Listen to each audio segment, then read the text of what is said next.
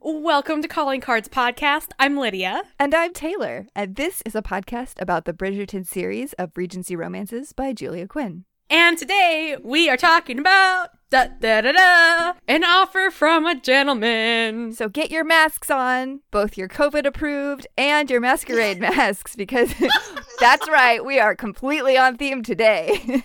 Woohoo! Yes, we are.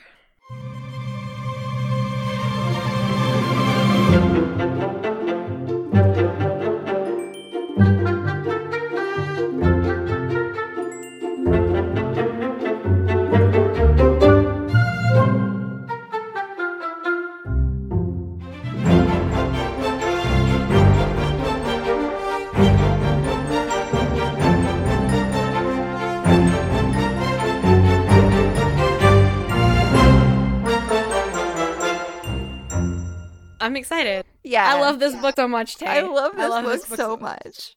I just, reading it, I'm like, oh yeah, I almost know this by heart. Yeah. It's just so good. I'm forgetting large chunks of these books. Again, I've read them so many times, and I just going back and rereading them now, I'm like, oh my god, I forgot that was a thing. Oh my god, I forgot this was a thing. Oh my gosh. Yeah. But I love it so much.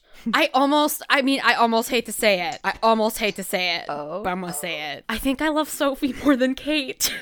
Oh, I do. So the reason why I was so familiar with this book is because this book in number 4, I basically reread every year. And I fiercely love Kate, but I just love Sophie and Benedict so much. There's something about Sophie that she's just so there's just this dry humor that's completely different from Kate's sarcasm. It's a lot gentler, but very ironic. And she's willing to keep her humor to herself mostly, but it's there and it never leaves. And I just love Sophie so much. Yeah, she's one of my favorite characters of all books. She is. Well, and then I do think this is the first Bridgerton book I read. Oh, that's lovely.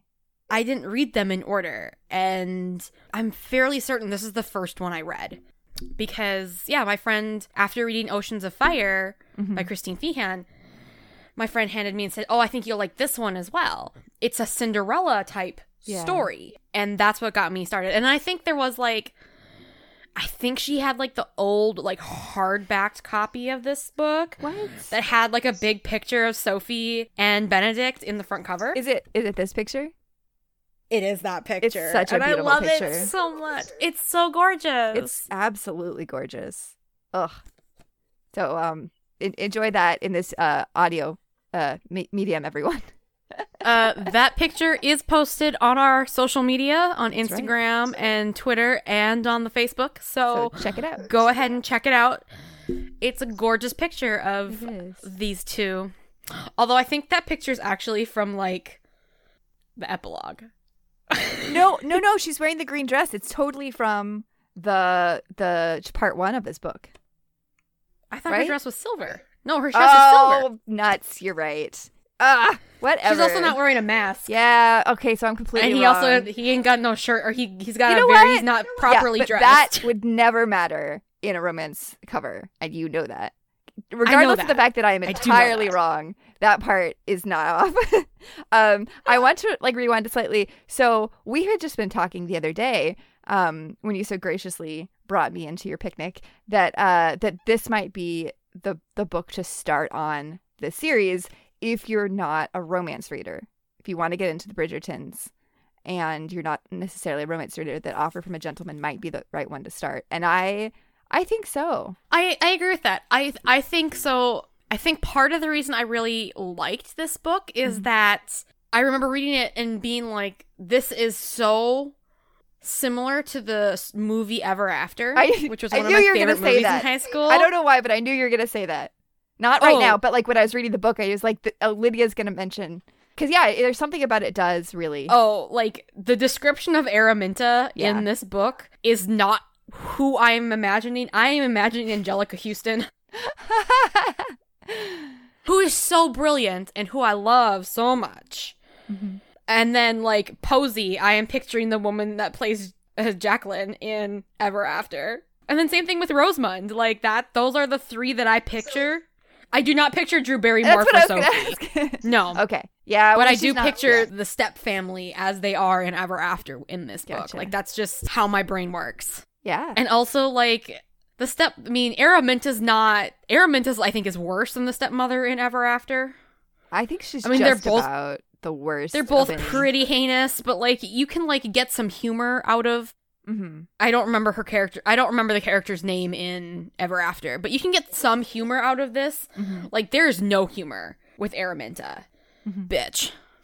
She's quite one of the worst stepmoms at any Cinderella retelling that I've ever read. We should probably go back to talking about the book. Yeah. All right. So I wanted to say that reading this, and it's going to sound like the most obvious thing, but this is the most romantic book in the Bridgerton series. Frankly, the most romantic book I've ever read by Julia Quinn. I would agree with that.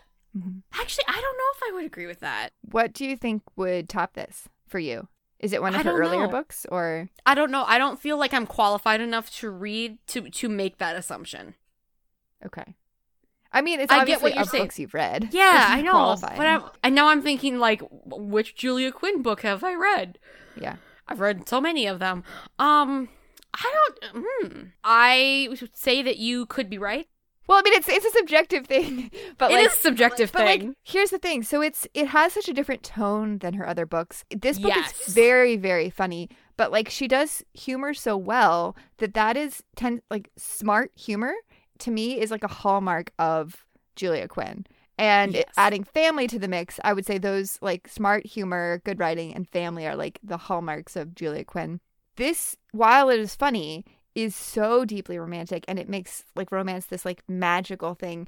And I'll get more into this like later, I guess. But like, yeah, it's got the magic and the candlelight and the mystery and the like very much traditional like fairy tale romance in a way that I don't think anything else that she's done has, and in a way that I think she pulls off incredibly well, which to me is why this book is so special.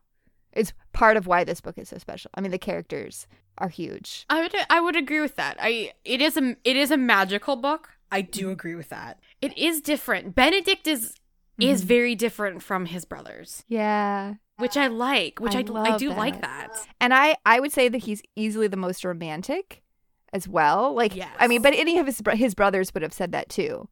Like, it's not, he's like the sensitive soul, but like he's very romantic. And even in the next book, there's this like line of like, Benedict's weird, of like how he falls in love, which I love. We'll get to it then, but like I just like, well, Benedict fell in love at first sight. Yeah, Benedict's a weirdo, okay? He's not like the kind of romantic that was walking around like looking for true love, like reciting poetry. He's just was sort of quietly deep in his soul, like when he saw Sophie, that sort of romanticism in him came out, but it wasn't something that was like part of his personality just to be part of it. You know, he's not one of those characters who just like craves it and just finds it in everyone he sees. I think that that's a good way to describe. I think in that regard, Benedict is very much like his father. We don't get tons and tons of snapshots of his father. Yeah. We don't. But in the second epilogue, and again, we'll talk about this when we read those, but it is something to be said for. You kind of get this hint that Edmund Bridgerton loved Violet from the time he was like 12 years old and she threw flour at him. Oh, like it's this very sweet moment when you realize that it's very likely that Edmund did have a thing for Violet ever since then. That's so funny because in this book, Violet says it was basically love at first sight. Like I saw him in a ballroom, and the moment we spoke, I knew. So that's the other thing you can tell that she went back and maybe retconned that a little bit. Yeah, for sure. And that's when, but I do think that when he fell in love with her maybe first sight when he was a child. And so it's a very sweet moment. And then when they do meet as adults, again, he does kind of like catch her eye and she's like, I wonder who that is. And he's like, I'm Edmund Bridgerton. And she's like, oh yes, I threw a pie on you. Cute. It's super adorable and I love it so much. Yeah. So I have to say, I mean, okay, the next book aside, and its characters, these are my favorites. Like, aside from the next book, because that's the ultimate. But, like, Benedict is my favorite of the guys of the, like hero love interest in this book. Again, aside from book 4. Yeah, I'm curious what your thing is. I don't remember what my list is. No, but like not favorite book that we talked about before, but like favorite hero and heroine. Like you said that you like Sophie more than Kate. Like, so for me, again, the next one aside, Sophie's my favorite, but also the next one aside, Benedict's my favorite. Yeah. I don't know. I'm trying. I do like Michael, I guess. See, I like Michael. Yeah. And I do actually really like Gareth. Yes. He was, when I was talking about how romantic Benedict is, I was for some reason kind of thinking about Gareth. Like in a different way, but like he has this like kind of quiet, I mean, we'll get there, but I do like him. We will. I think I'll have to go back and rate them as I read them because I don't want to make that statement in this episode and then like 2 episodes later be like, just kidding. Ultimately, we both know that out of this whole series, Colin and Penelope are my 2 faves. And mine as well.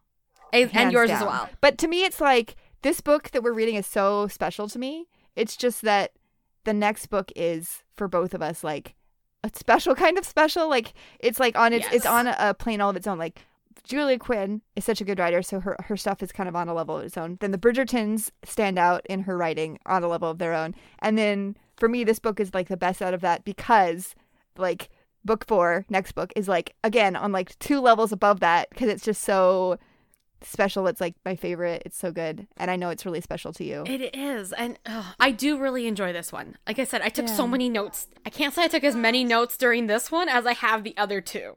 Yeah. I was just like, well, what if we just show up and like read the whole book out loud?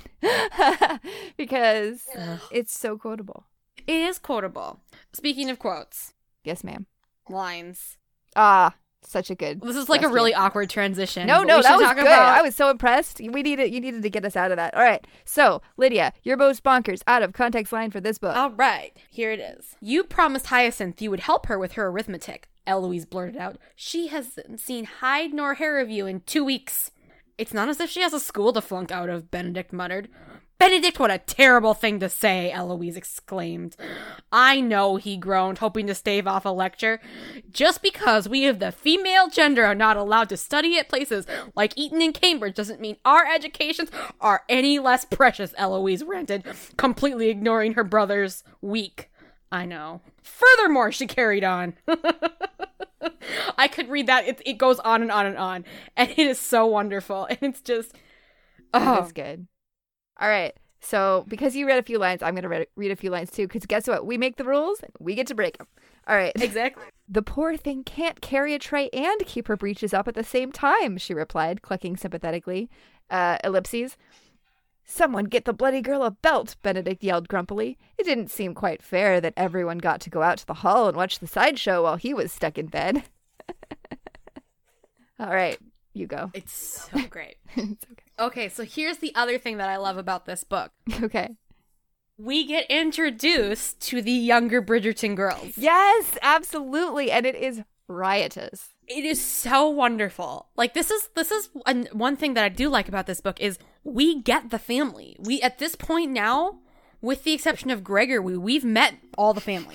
Well, we did meet Gregory in book 1, but he did not leave a lasting impression. He's not very important. He's so young, though. Like, yeah. But yes, this is the first time really meeting all the other ones. It was like Francesca was there. Maybe Eloise got a line to say, but she had no personality. Hyacinth got a little bit of her personality because she was like throwing things, but not really. So this is the first time we get to see these 3 like really get to like have their own personality in this book. And we see, like, we get to see Eloise, we get Francesca. I think this is the most that we get Francesca in any of the books besides her own. Yes, I agree. We don't really get her, which is I think is so kind of sad.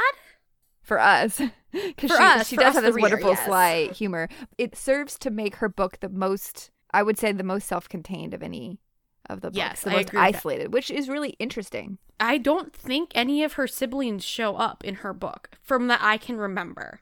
Yeah. I can't think of anything. I think Violet shows up in her book, but I don't think any of her siblings do. I could be wrong about that. That book is, I think, the most unique of the series, or the one that is the most different from the others. That's what I meant to say. Yes. And it's also an extremely different kind of book for a romance novel, but we will talk about that in a couple books. So, but the point is books from now. that this is as much as you're going to get Francesca interacting with her siblings in the Bridgertons. Yes. And it is nice. Like, it leaves you wanting more, which I think is a good thing. Yeah, I really wish at some point she'd just sit down and, like, write, I really want a Pall Mall game between all 8 siblings. That's just really what I want. Yeah. So, JQ, if you ever feel the need or somehow manage to hear an episode of this, and you're like, I want to listen to this because people are, like, talking about it, and you don't think we're too, like, ridiculous. That Pall Mall game between all 8 siblings, oh, I want it so bad. I have the dreams in my head. Oh, that's the other thing. What? There is a line in here where I literally in my notes wrote, and this is why I think Eloise is the one who bludgeoned somebody over the head with a Pall Mall mat. I firmly believe it's Eloise. Why did you think that? I don't know. I need to find the All right. Well, you look for that. I'm gonna say, I think we'll get a chance to see Francesca interacting in the series, which will be cool. When I was reading this, I know I've said this before, but I mean it, I think the most this time, that I was really looking forward to seeing this played out, because I was even like picturing it in my head more cinematically than usual. Like there's a scene where Sophie is outside and she sees Posey and she sees Araminta and she's like plastered against the wall, and then Benedict comes down and opens the door and sees her. Like I pictured that in my mind of like how well that medium will be able to switch between their perspectives and really ramp up our tension as readers, like while the different things are happening, and the like chaos of his mother and sisters and then her own sort of turmoil is anyway, I'm really looking forward to it. And just like seeing the masquerade will be really visually stunning, and then like seeing Benedict and Sophie kind of like amiably bicker as they're going to my cottage and then like at the lake, and like all of that is going to be really fun. Yeah, it is. Okay, I found it. I found why. Lydia. She sat up straight. We have a new maid? Nobody told me about it. Heavens, he drawled. Something has happened, and Eloise doesn't know about it. She leaned back in her chair, then kicked his foot again. Housemaid? Lady's maid? Scullery? Why do you care? It's always good to know what's what. Lady's maid, I believe. But yeah, in this scene, amongst this scene, she like abuses him a couple of times, like kicks his feet constantly, is like, mother would kill you if your feet were on the table, and he's like, well, mom's not here right now, and so she's constantly like smacking him and everything. I think Eloise has little patience sometimes for her brothers, especially when they're being like purposely obstinate. Here we go. He says, have I mentioned that I'm considering investing in a company that manufactures human-sized muzzles? She threw a pillow at him. Oh, and then here, why am I allowing myself to be insulted by my ninny hammer of a younger sister? Probably because I do it so well. She kicked at his foot, trying to knock it off the table. Mother will be here any second, I'm sure. Yeah, that's good. It's very good. This scene is just so great. And then we also start to realize that Eloise is kind of nosy. Yeah, very nosy. And I love it. I love it. This is one where wholeheartedly Violet and Eloise are scheming and matchmaking for Benedict, which is very sort of surprising, not surprising in their characters, surprising in who they're matchmaking him with. Yes. And it's quite endearing, and it's really funny because he's very suspicious, but he's not smart enough to figure it out. This is the book of amateur detectives because, jumping ahead. So should we talk about tropes? Is that allowed? I know it's jumping ahead, but no, no. There was something that I want to talk about. Do you want to talk about the setting of this book? That would be smarter at the beginning, I guess. A couple of little notes about what is going on in England at this time. This is actually kind of like a boring couple of years. So we start in 1815. Mm-hmm. Which is part one is in 1815. And then we jump ahead 2 years to 1817. Mm-hmm. And I think she meant to end him in 1817 because that's the year that Jane Austen died. Oh, so she starts with the year that Pride and Prejudice is published and ends in the year Jane Austen dies. Yeah. So during these couple years, Emma is published, and Persuasion and Northanger Abbey are both published as well. So all three of those are published within the couple years. And then the British are still fighting the War of 1812 here in the States. And then the Napoleonic Wars have ended as well. Mm-hmm. So basically, Britain is nursing its wounds and licking its feet. Yeah, not... I'm sorry. I mean, they won the Napoleonic Wars, but they have. Feet. You got me at licking their feet. I'm sorry. Oh, yeah, they're licking their feet. They're licking their feet. But you wouldn't see any of that in in these novels.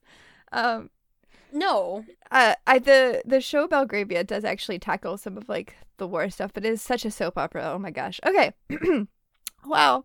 But it's a pretty quiet time in England right now, is what I'm trying to say. Okay. Like, the wars have ended. Okay. It's pretty, like, nothing super, like, exemplary happens in the years between, you know, 1815, 1817.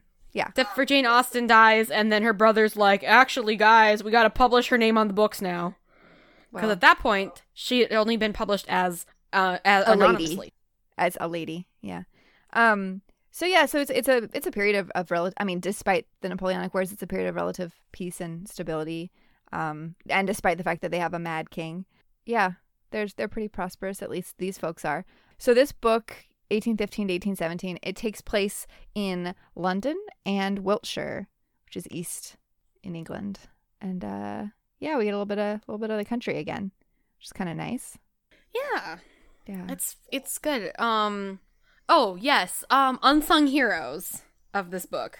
Colin Bridgerton, Lady Vi, and Eloise. I agree. I completely agree.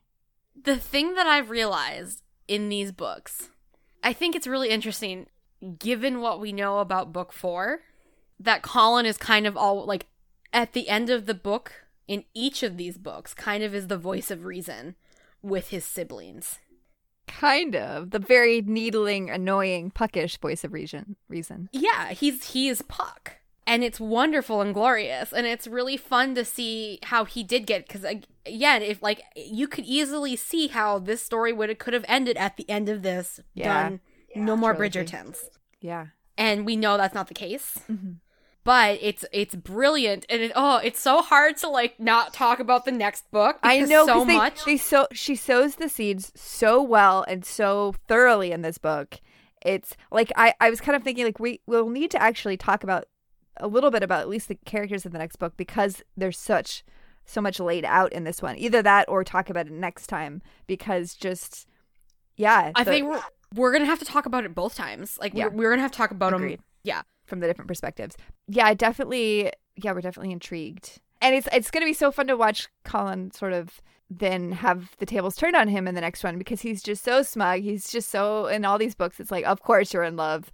Of course this and that. You idiot. Like, you don't know how to deal with women. And as Benedict points out in this book, well, Colin, if I was going to go to anyone for advice about women, it wasn't going to be you.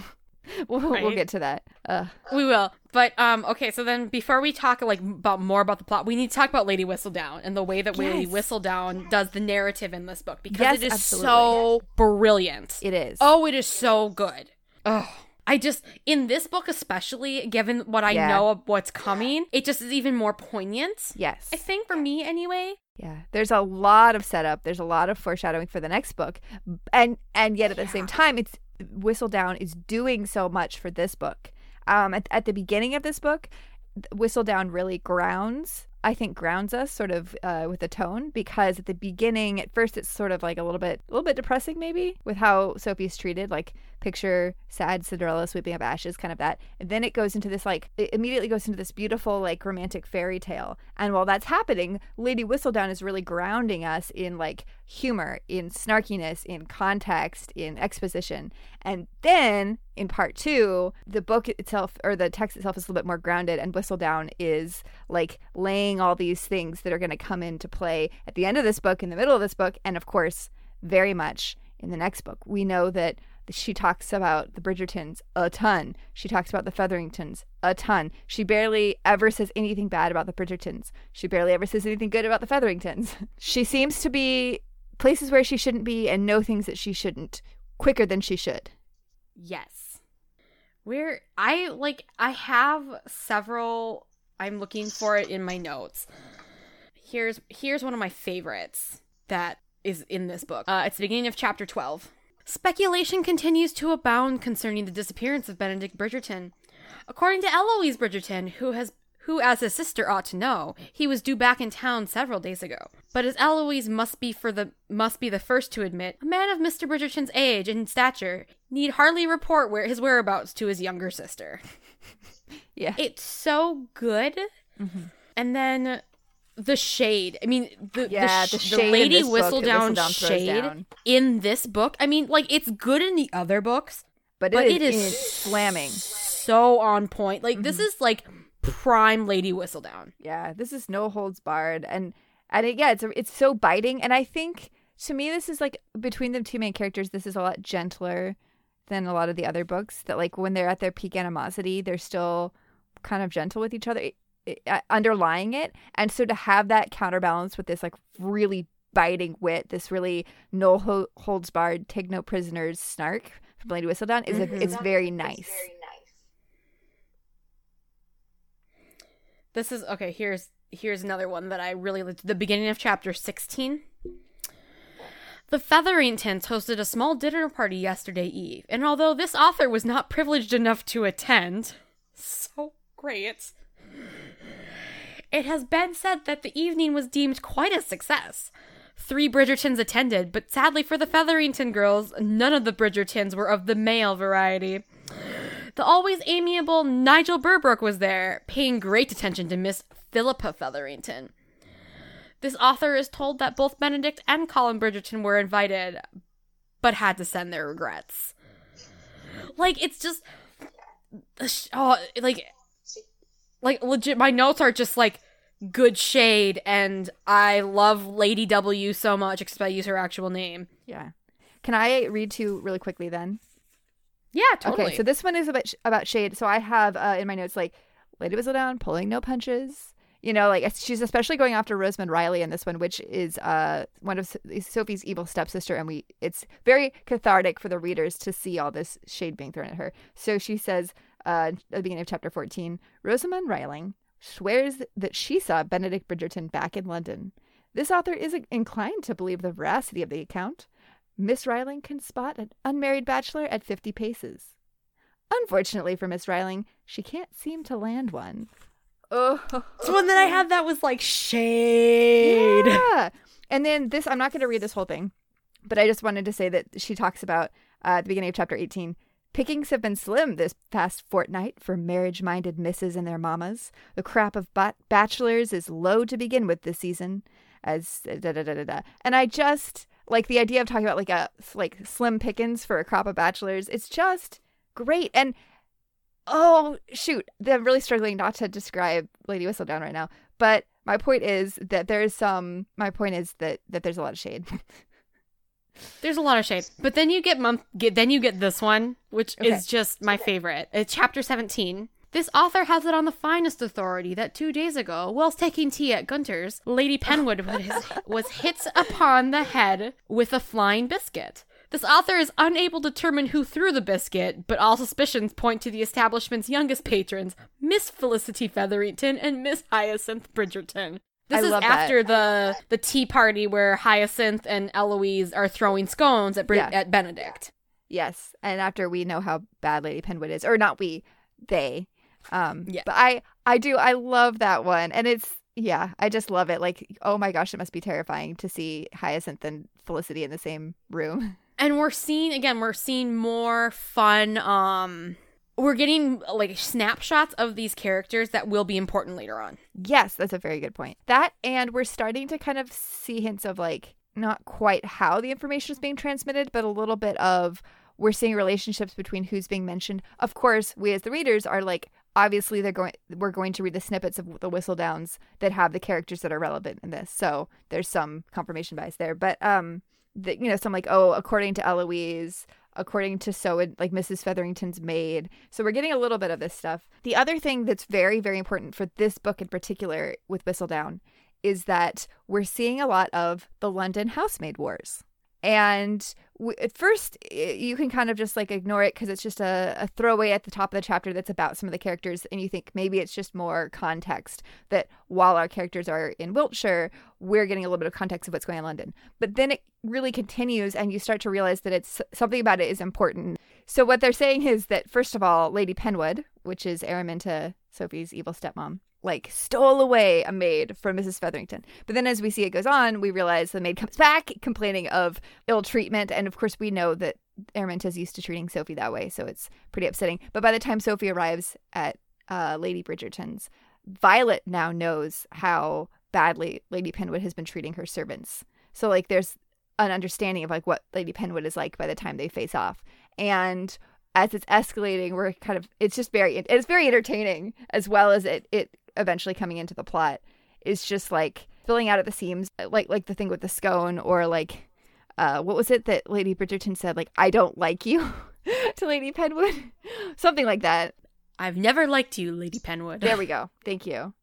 So it's very fun, but it also is really important for how Sophie's treated. And then this is the one that really escalates, because each of the books we've read, we've talked about how in the epilogue ends with like basically a well-bred woman in Mayfair writing the Whistledown column. And in this case, she sighs because the epilogue flashes forward to 1824 and thinks, she's been doing this for so very long now. Could it possibly have been 11 years already? Maybe it was time to move on. She was tired of writing about everyone else. It was time to live her own life. And so Lady Whistledown set down her quill and walked to her window, pushing aside her sage green curtains and looking out into the inky night. Time for something new, she whispered. Time to finally be me. Which is the last line in this book, and it is very clearly setting us up for the next book. One imagines. Yeah, and it's really exciting. Also, in the epilogue, it makes me really a big theme through this is that Sophie is a die-hard like Lady Whistledown fan. Like she's been reading Lady Whistledown for several years. And at one point, in this epilogue, he's kind of bitching about how, Lady Whistledown probably will know about, this baby too. And Sophie's like, do you realize that I've been mentioned in Whistledown 232 times? That stopped him cold. You've been counting? 233 if you include the time after the masquerade. I can't believe you've been counting. She gave him a nonchalant shrug. It's exciting to be mentioned. She's a fangirl. It's so sweet. She is a fangirl, and I love it so much. And it just makes me happy, ultimately. And right before the epilogue, he says, "Are you looking forward to marrying me?" He asked in an amused voice. Or is it merely the Whistledown mention that has you so excited? I had this moment that I haven't had before while reading this book, which is at in part 1. So like before the masquerade. Sophie is like hustling. She's doing all these early morning chores and her lazy stepsisters don't even care. And she's thinking about Whistledown and how she knows about the masquerade and the Bridgertons and all this stuff because of Whistledown. And it's really fun to read. And it's fun that no one knows who she is and how she knows all this stuff. And she's hoping to get to read it soon because she's a maid of all work and she doesn't get to choose her own time. But she talks about how the other people in the house don't like to read, and she doesn't have, of course, any spending power of her own. And so she's read every single book in the house many times. So Whistledown is her only new reading material. It's also her window to the outside world, to the peers. And I just had this moment in my head of like picturing Sophie getting to sit down with Lady Whistledown and say, when I was at my lowest, reading you was brought joy into my life. Like it made me happy. And that's so moving. And it made me think of, the power of literature, yada, yada, all this stuff. But yeah, it was really cool. But then if you really stop and think about it, so like in the first book, Lady Whistledown is just kind of this gossip rag. Yes. And then in the second book... That's useful for exposition, and that's basically it. Not basically it, but that's the main driving force. In the second book, it's used kind of as... how do I say this? It's exposition as well, but it's also kind of like a background into Anthony. Like it's a little bit more character development wise in terms of like Kate and Anthony. Yeah. And even more than the first book, Whistledown seeps into the plot. Yes. Like you're I think saying because Kate responds to Anthony based on what she's read in Whistledown. And then you see how Whistledown is, Sophie's, it's her thing. She likes reading Whistledown. She enjoys reading Whistledown. I mean, up until this point, we've heard a lot of characters complain about Whistledown. Yeah. We haven't had somebody who's actively like, I'm trying to get my hands on Whistledown. Oh, no, because the very first chapter, that was Daphne grabbing it. And then in the second book, Kate was like, she reads it religiously. So I just think it's different for Sophie. I think it's like the equivalent of It's what different the for sky Sophie. looks like to someone in a prison versus what the sky looks like to someone who has freedom. I don't know. Yes. Maybe that's a bit That's a dramatic. good, No, I don't think that's it's dramatic. a good way. Yeah. So it's really sweet to see, but it also ends up being vital because it gives Sophie the information she needs to be able to kind of walk with these people or to know enough and then to hold her head up. And then it gives Benedict a chance to sort of try to figure out what's going on. Like, he knows he's like, this mysterious woman knows me from Whistledown. She's been in London this long. And so it's kind of an interesting, yeah. Yeah. No, it's also a way for him to do some amateur detective work. Yeah. And when I say amateur detective work, it gets him nowhere. Yeah, he's real bad at it. Veronica Mars could definitely do better than Benedict on any day. Can I make a confession? You've never seen Veronica Mars. Nope. That's okay. It's dated. I would I have thoughts. I have watched it so many times. It's so good.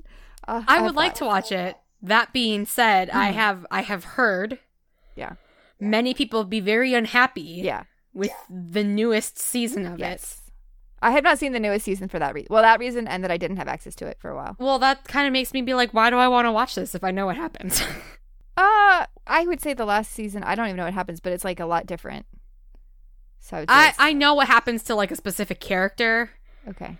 And here's the thing, though. I think there's a lot of other reasons why not to watch it, but I'm glad that I did.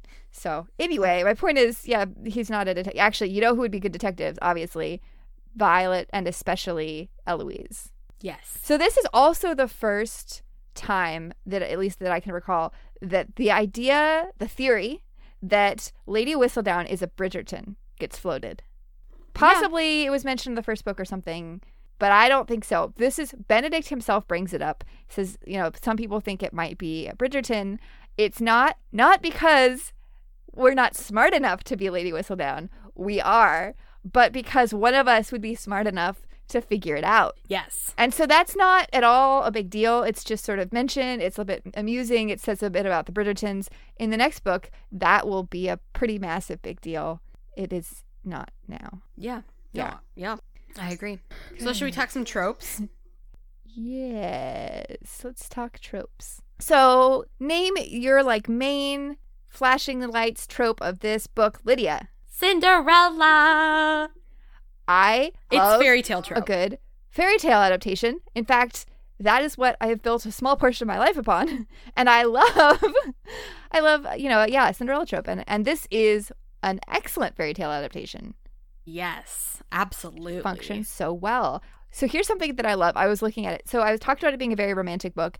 There's the very short part 1 is like peak romance. It's like what you'd expect to see in like the end of a movie or something, candlelight, silks, like a deep soul connection, just like a beautiful dancing, like a very there's stars out, even if there aren't, there probably are, right? So all of this beauty, but it is very short, and it's this beautiful, Benedict is thinking, my life has changed. This is the moment.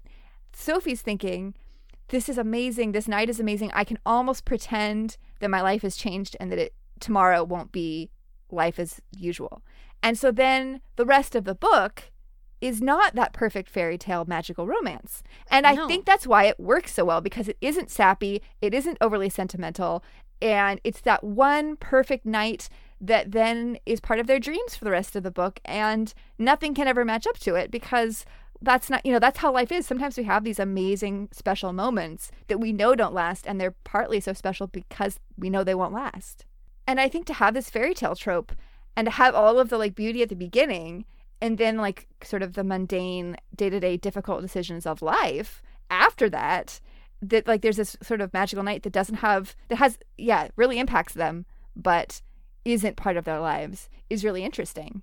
And also the shoes and the glove, right? So we know that in Cinderella leaves her glass slipper behind. And never mind that sounds incredibly dangerous to put your shoes in something made of glass, or your feet in something made of glass. We all go with it, right? And then the shoe is used to find the princess hidden in the scullery maid, and then happily ever after. The shoe brings happily ever after. In this one, she leaves her glove behind, And it sort of helps, but he's, again, not a detective of any kind, so it doesn't really help. And it kind of gets her in trouble. But the shoes get her in trouble. And they get her kicked out and cast out in the first part. In the second part, the shoe clips get her thrown in jail. So it's kind of interesting that this sort of symbol of romance only gets her into more trouble. Mm-hmm. So I think there's a little bit of the Cinderella trope is done so well, but like the romance is subverted a bit in ways that make it so much more satisfying than some kind of suspended, sparkly, like spooning romance. If that was the whole book. No, I 100% agree. Which is why I make like that's why I made the connection to like Ever After. Mm-hmm. Because that's another one where it doesn't all revolve around like the one night. Like there are multiple things that happen in between the first meeting and that Ever After. Mm-hmm. Yeah. So I think, again, and partly I think why it works so well is so we have this really intense love at first sight, which is another trope, I think, of this book. It's a very charged connection immediately. But the reason that works so well and doesn't come across as like cheesy or insta-love or like, oh, you expect me to believe that, is because this book is also kind of a second chance romance. Because they have this instant, intense connection, and then they don't see each other for 2 years. And when they meet up again, they fall in love again, but this time it's like sort of the proper way, or like the slower way, the getting to know each other way, the like really appreciating the comfort and contentment of being in one another's presence. And I love that. It builds so well. And it makes for a great story because she knows who he is. He doesn't know who she is. Yeah.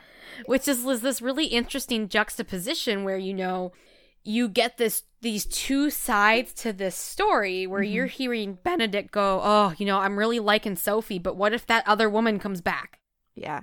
And Sophie's like, I'm here, but like I can't tell you. Yeah. Because it's not done. You cannot marry somebody like me. Mm-hmm. So that's why the final trope is hidden identity. Yeah. Which that's one of my favorite tropes in a romance novel. And it's I don't know what it is, but there's something so fun about the tension of like she knows but he doesn't. There's this big difference. And it kind of, I guess, a little bit like evens the playing field for some of the power dynamics of he has all this like wealth and privilege and power, but he doesn't have this knowledge. Mm-hmm. And she is like quite desperate, but she knows something he doesn't. And it's not something she wants to hold over him, but it does end up having this interesting effect between them. Yeah. So should we talk a little bit about Benedict and Sophie as characters? Yes, we really do need to. I wanted to say a little something about the hidden... Oh, sorry. Yeah. So with the hidden identity and also this, what I was kind of rambling about with the subversion of romance, I thought that was also nice. So we have this, like, again, like absolutely beautiful scene with them in the moonlight and dancing together and what they consider like basically like a spiritual connection. And it's just beautiful. Like it just is. And then flash forward 2 years, we open it up and like she's at a bad place. He's grumpy because he hasn't found his like special woman in silver.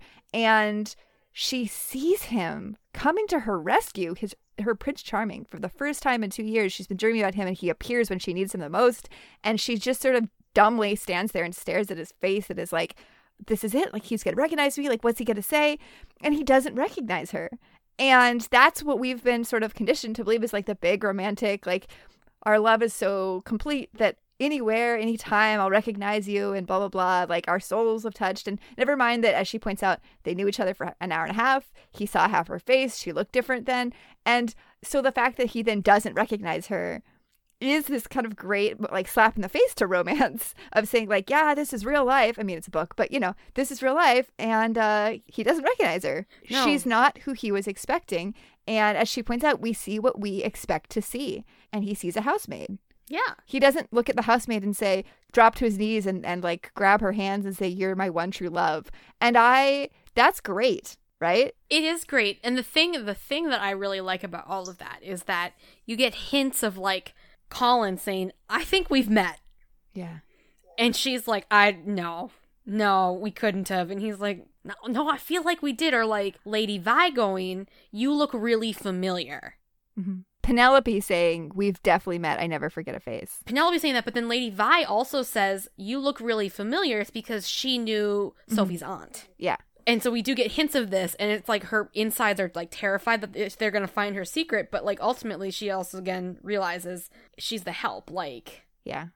Well, it's the hidden identity thing is interesting because she can't quite articulate why once he doesn't recognize her, she doesn't say something.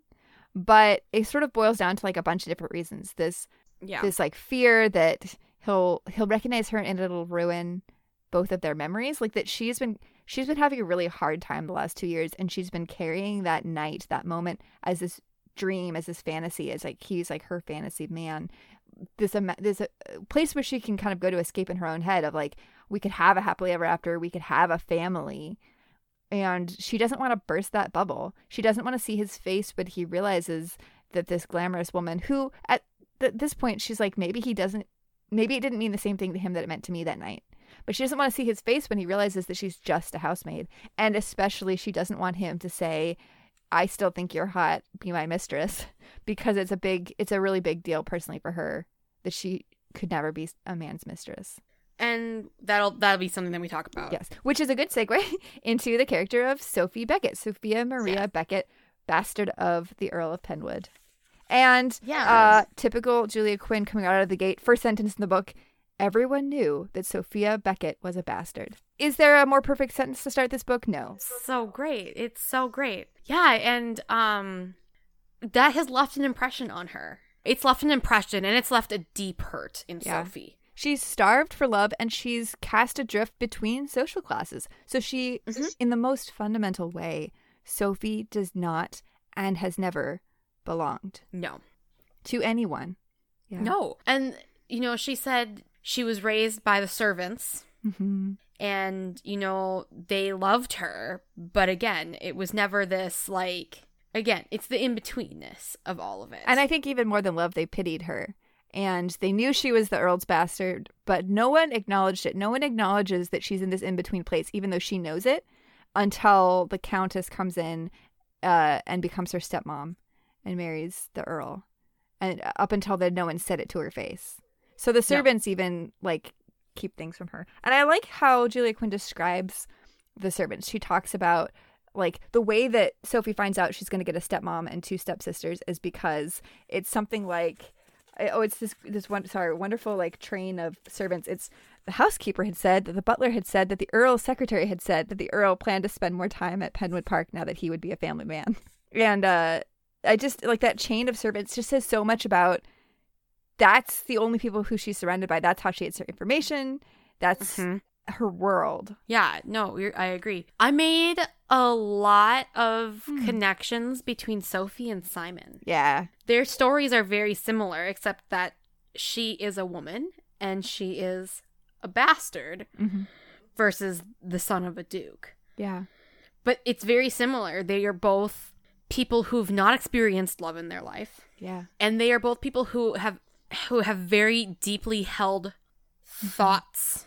And they are both very vehement about what they do and do not want to do. Yeah, especially in regards to children. Especially. Simon didn't want to get married to Daphne because he didn't want to make her unhappy, because he knew he would never have children, where you have kind of the same kind of persistence that we see that with Benedict continuously asking Sophie to be his mistress when she's like, I don't want to be a mistress. I will not be a mistress. I will not put a child into the same place that I was put. And it's very powerful. It is. Especially when you watch her waver with that decision. Yeah. Like over and over again as the book continues. And it's a little infuriating that Benedict keeps asking and asking and asking. And she even kind of says, why do you keep? Yeah. I'm not going to change my mind. And then, the one time she slips up and they make love, you see he's already like, oh, this is going to happen. And she's like, hold your horses. Yeah. No, it's not. That was a mistake. This doesn't mean I'm going to become your mistress. It's not the same thing. And then he goes, well, what if you're already pregnant? And she goes, and that's already eating away at me. Yeah. This character is just, you feel so bad for her. Yeah. And then, in amongst all of this, she is jealous of herself. Yeah, because Benedict's pining after the lady in silver, the mysterious woman from the masquerade, who is, of course, in the Cinderella trope, Sophie Beckett. Yes. Yeah. Yeah. So she yeah, so it's interesting because like you were saying, this is like a foundational principle for Sophie as a person. That like she even has this moment where she's like, I would actually love to be Benedict's mistress because he's wonderful and being with him would be wonderful, but like it's not about me. I'm not so stupid to think that like that would happen and then we would never have children, and I will not have my children be bastards. And she makes it so clear that this is like a foundational, fundamental principle for her. And Benedict says over and over again like how much he admires her and loves her for her principles, but he keeps trying to tear them away from her, and he refuses to understand why her perspective matters. Like he just thinks that she's putting up roadblocks against true love and that she's just not looking at solutions. When in reality, she's like, love isn't everything. Passion isn't everything. I have a responsibility and I have to make difficult choices because I don't have the privilege that you do. And it's not the same thing. Yeah, no, you're absolutely right. It's interesting. So my notes for this, there's a lot of just, oh boy. Yeah. Jesus Christ. And Benedict, you're a dummy. It gets really frustrating. Yeah. I think even more so, like Anthony frustrates me like on a different level, but like the continued persistence. Yeah. After she has said no. Yeah. I mean, he eventually, we'll talk a little bit when we talk about him, but he eventually comes around and realizes that he is a dum-dum. But it's very frustrating to watch him pursue Sophie in this way and not respect her wishes. It is. That is one of the most frustrating aspects of the book for me. Yeah. Because again, she continuously points out his privilege to him, both as a man and as somebody who is wealthy. And legitimate and has a very high standing in society. Yes. All of those things together. Yes, and then we see it even more so, like in his interactions with his family, like the interaction I read, that was my out of context line, that we do see that as a wealthy man, he got to go to Eton and to Cambridge. That is not the case for Eloise, who clearly has a very brilliant mind, but will never get to use that in an academic setting. Yeah. Because she is a woman. But he's like, yeah, I know, but he doesn't really understand. Or think about it. He doesn't need to think about it. No. That's what privilege is, frankly, is that he doesn't need to think about it. He can choose to think about it, and he can choose to opt out of thinking about it, and that's what he's chosen. And Sophie is consistently reminding him, being like, this isn't something that you worry about. Yeah. You know, and I like that about her character is that, and it's not just him that she calls it out with. Yeah. She calls it out with Lady Vi. She calls it out with Hyacinth. She calls it out with all these characters, and it makes them uncomfortable, which is a good thing. Yeah, she's really good about that. Even I'd say Mrs. Crabtree. But here's the thing: is Benedict is, to me, he's of all the like male heroes that we've read so far, he's like the least of the like overbearing, grumpy, arrogant, all of those things, like the kind of stuff that I'm not really a fan of in a guy. And he's a lot more mellow, I guess. I don't know. That's not really the word, but he's a great person. Like he's someone you'd want to spend time with, and he has all these great qualities, and he's kind of lovely with Sophie. But the moment that this conflict comes up, he just doesn't listen. He very aggressively doesn't listen. And like you said, he keeps ignoring her choices, her saying no. And like he also just refuses to engage with her like on an intellectual level. Like, whenever she tries to explain why this isn't okay with her, he just is like, you're being an idiot, basically. And he just refuses to even entertain the idea that she might have a valid reason. And I think, as it makes clear in the text, Benedict hasn't ever had anyone say no to him. And this is something, she is something, that he wants very much. And so part of it is he doesn't want to listen to her legitimate arguments, or he doesn't want to consider whether or not her arguments are legitimate, because it would mean denying him something. And I know this makes him sound really petty. He is, but like, it's really interesting to me because this is like almost his only like real like flaw in this book, is like the entire middle section where he's awful to Sophie in this. And you're right, it almost makes it more frustrating to read because Anthony is just generally overbearing and arrogant and supercilious, but like Benedict isn't. And so seeing him digging in his heels and like not treating Sophie well, when you know that he's like a great guy, is even more frustrating. It's like, I don't care how tall and handsome and like debonair you are, like, stop being a dick. So it's interesting. So I guess now we can we can go into talking about Benedict more. And so we've talked about Sophie being a bastard. Benedict is son number 2.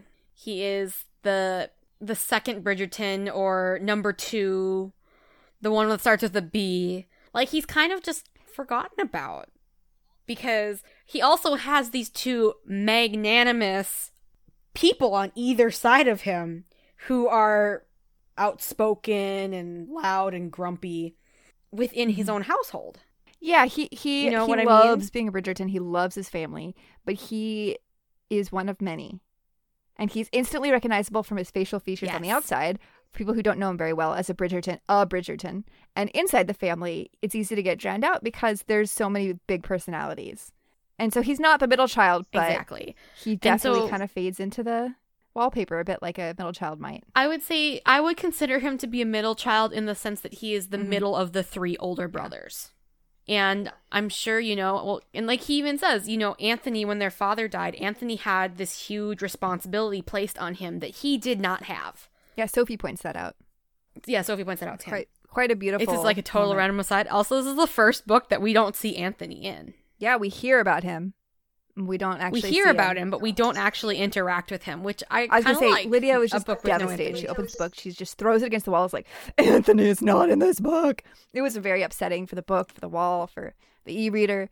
As I'm sure all of you know. Oh, it was such a joy to leave Anthony behind for a Yeah. book. Yeah, so Sure. we kind of get hints of this from the Whistledown columns at the beginning of the book in particular, of like, oh, blah, blah, blah, Bridgertons. And then we kind of see in the Masquerade that all these people are coming out to Bridgerton, Benedict being like, oh, you're one of the Bridgertons, you're number 2, you're number 3. And he loves that, he's really taken aback, but he loves that Sophie doesn't instantly recognize him.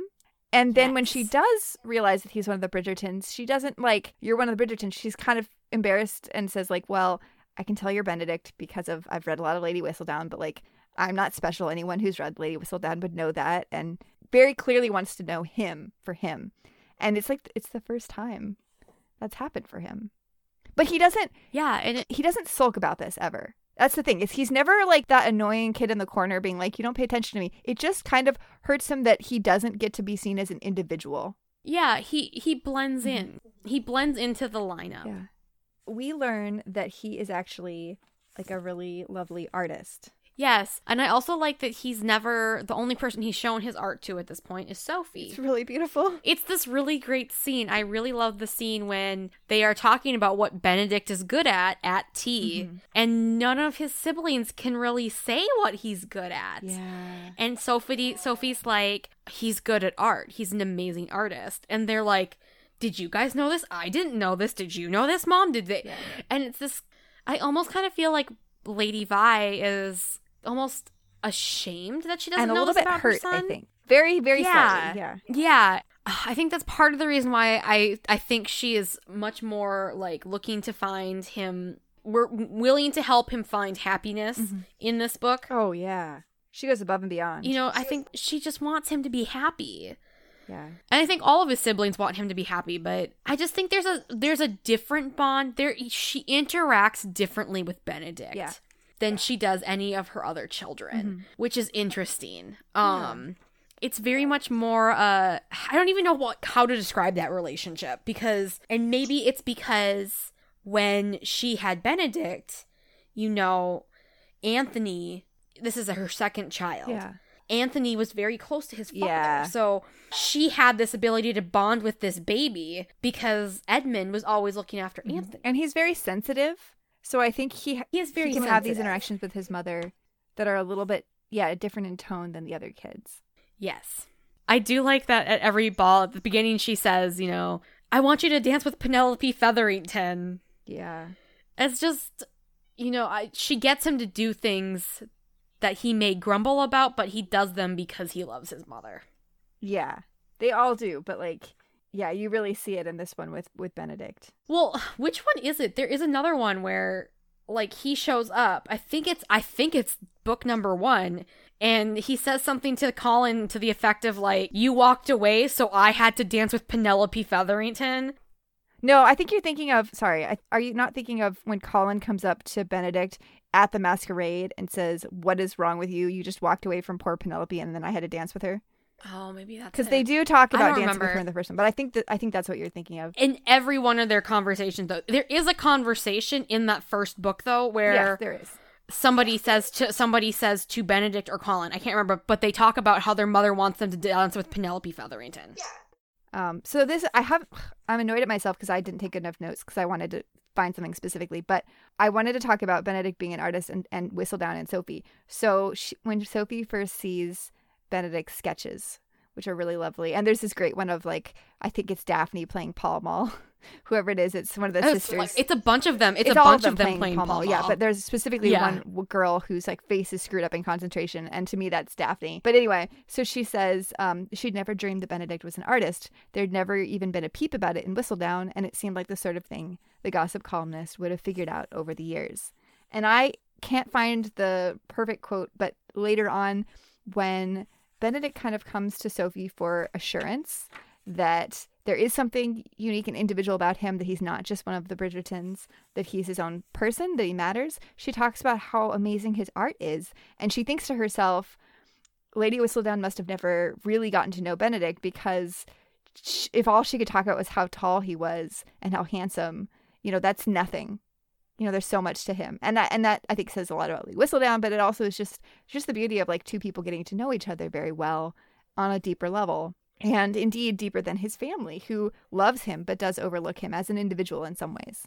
And at this point, how do I say this without going too much into the next book? You know what I'm trying to say, though, right? Like, we'll have at the point in when that first meeting between Benedict and Sophie. At that point, Lady Whistledown is just starting out. She's been around for maybe like 1 or 2 years. I believe it's 2 years. Yeah, because she started in 1813 and it's 1815 when it starts out. Then we flash forward to 1817. Yes. So by the time 1817 rolls around, Lady Whistledown has been going for 4 years. Yeah. And still doesn't have anything closer about Benedict. Not really, but at this point now, we are getting more intricate details about the family in general. Yes. So, but that's the other thing, is we don't see what happens in those 2 years between with Lady Whistledown. Yeah. So she could be writing about Benedict. No, because Sophie... We just don't know it as the reader. Sophie specifically says that she's been trying to read as much Whistledown as she could in the last 2 years, and that comes later. So that's what I think. Because all this stuff about both of those, the quote I read and then the quote I couldn't find but talked about, those are both in part 2 in 1817. So to me, yes, she could have been writing in those 2 years and Sophie might not have seen them, but I think we're supposed to take it as she writes about Benedict as on the surface as she writes about Colin, as we'll find out in the next book, which is like, we know that Colin travels. We know that Benedict is tall. We know that, like, not that much. She writes about them a lot, but she doesn't write anything about their personalities. That's my take. I think that this might be a good time to give a little toodaloo to our listeners, or not, because that's really weird, and then pick up and talk about, like, really delve into themes and some goodies in the next episode. What do you think? Part 2? That's fine. We've talked a lot about family in this first one. Yeah, which is, of course, a theme in all of these books, and just seems especially present in this one. Sophie explicitly says that the thing that she most desperately longs for in the whole world is a family. And again, it's just, I'll talk about this next time, but it's another really lovely subversion of romance in such a romantic book, is that she's not looking for her one true love. It's not that she doesn't care about that. She does. It's that she wants a family. She wants to belong. And she wants that so fiercely. And she does not think that she'll ever get it. No. Yeah. No, I agree. Yeah, I think that's a great place to pause. Kind of cut it off. And then we can talk class, privilege, and consent tomorrow. Absolutely. We have... in case anyone's interested in, watching and listening to part 2, which you better be, is we have a lot of interesting things that we haven't even covered yet, and you will never know them if you don't listen. But for now, hey, Lydia, what are you reading? I have finished Polaris Rising, finally. I highly recommend it, ladies, listeners, whatever. People that listen to this podcast, I highly recommend Polaris Rising. Yeah. And I have now started Pride and... Oh, is it Pride, Prejudice, and Other Flavors? Have you really? Yes. Oh, I'm really happy. I'm like 3 pages in. So this is by Sonali Dev. Yes, by Sonali Dev. I've read a couple of her other Bollywood books, and so I'm really excited. I enjoyed those, but I'm really excited for this one because these have gotten some really rave reviews. So I'm really excited. And it's a retelling of Austen, and it's a gender bent retelling of Austen, where the Darcy character is actually a lady. I'm a doctor. I'm into it, and the Elizabeth character is dude. This is it's one of my favorite adaptations of Pride and Prejudice. And I'm excited. And it's very different in tone from the Bollywood ones. It's like a little bit less weepy. Yeah. Which I think is sometimes a plus. And I mean, my friends who are listeners will know that one of my all-time favorite movies is Bride and Prejudice, which is Gorinda Chadha's Pride and Prejudice retelling. Bollywood retelling. Her modernized Pride and Prejudice. Well, yeah, Bollywood-esque. I have a hard time.